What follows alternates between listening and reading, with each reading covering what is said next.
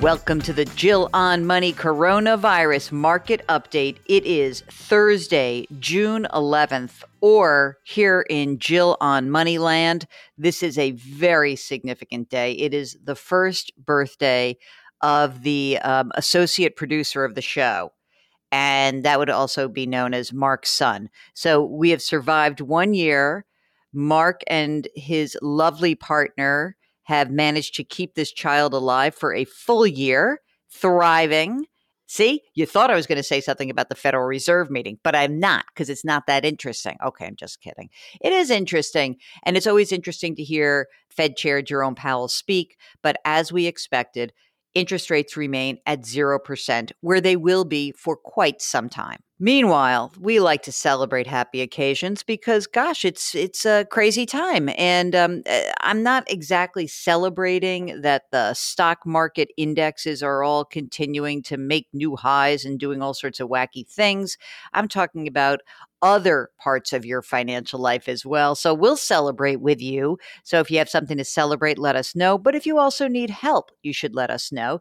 Email askjill@jillonmoney.com. And remember, we're doing these daily podcasts to help you, to try to answer your questions.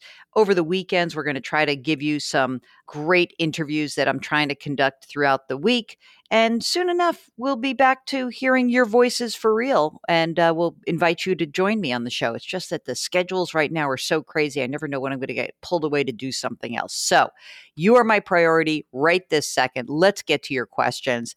This is from Pat, who writes, I'm a 70-year-old widow and I own my own home. I have no mortgage, no bills. That's awesome. I have $55,000 of income and about $100,000 in savings, $200,000 in IRAs.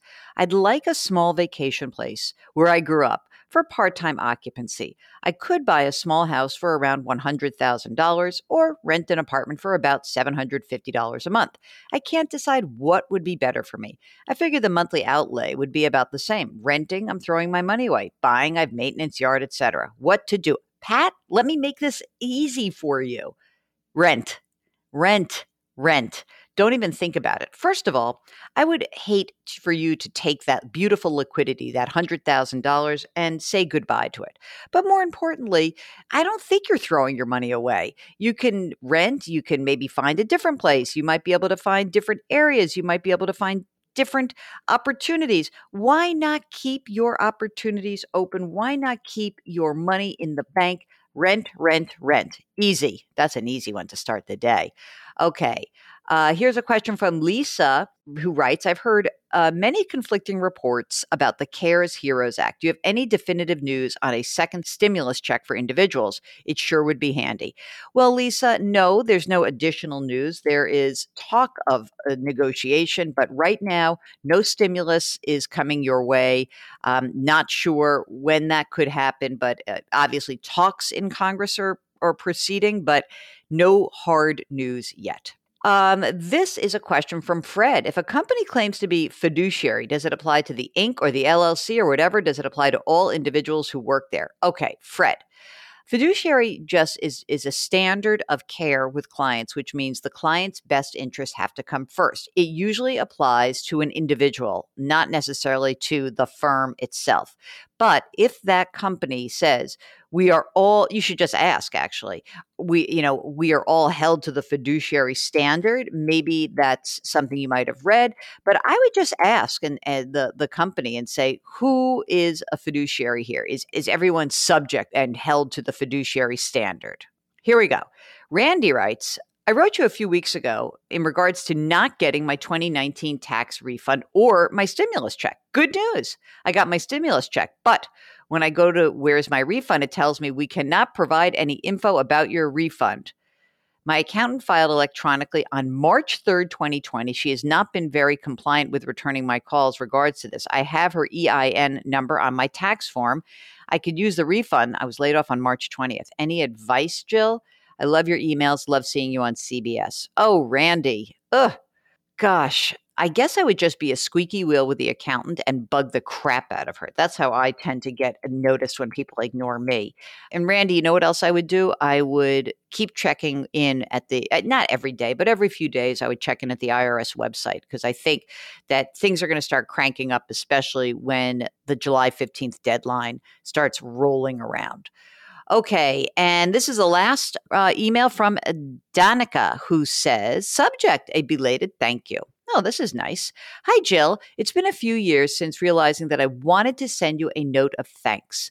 I've listened to you for years on WCCO in Minneapolis. I now realize that your speech at this is interesting, but I now realize that your speech at the Financial Planning Association of Minnesota back in 2015 was a key event in where I am today. At that time, I was still a corporate type, responsible for financial planning marketing. But at age 48, I was vaguely dissatisfied and not sure where to go.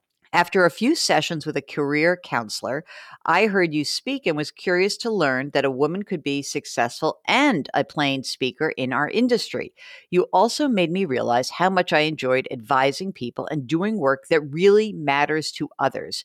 As you are aware, it's easy to get away from that core mission in the corporate puzzle palace. 8 months later, the perfect opportunity came up as part of a succession plan with someone I had known for years. And I made the big leap from the regular corporate paycheck to working with clients.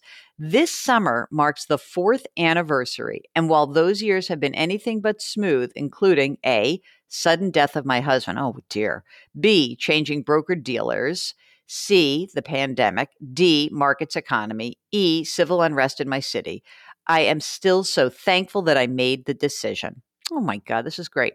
Thank you for helping me see that there was a path and that taking it meant that I could be myself.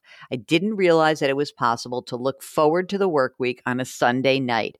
And when I start thinking that I need to be like someone else, thanks for being on the radio to remind me otherwise. I've definitely paraphrased your way of explaining a complex topic with clients because clarity and simplicity is always the best approach. Take care and thanks again. Mark, I'm going to cry. That is so nice. Oh my God.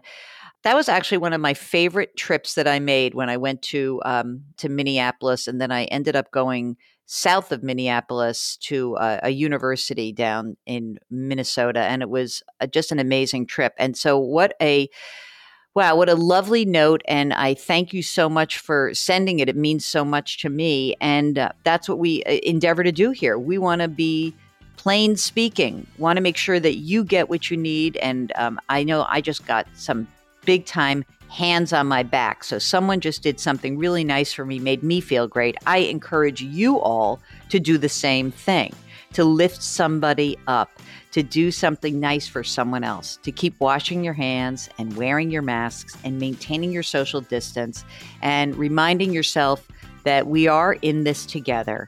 And so if you need anything, Mark and I, are here for you. So just send us an email, ask Jill at jillonmoney.com, and we'll talk to you tomorrow. Thanks for listening.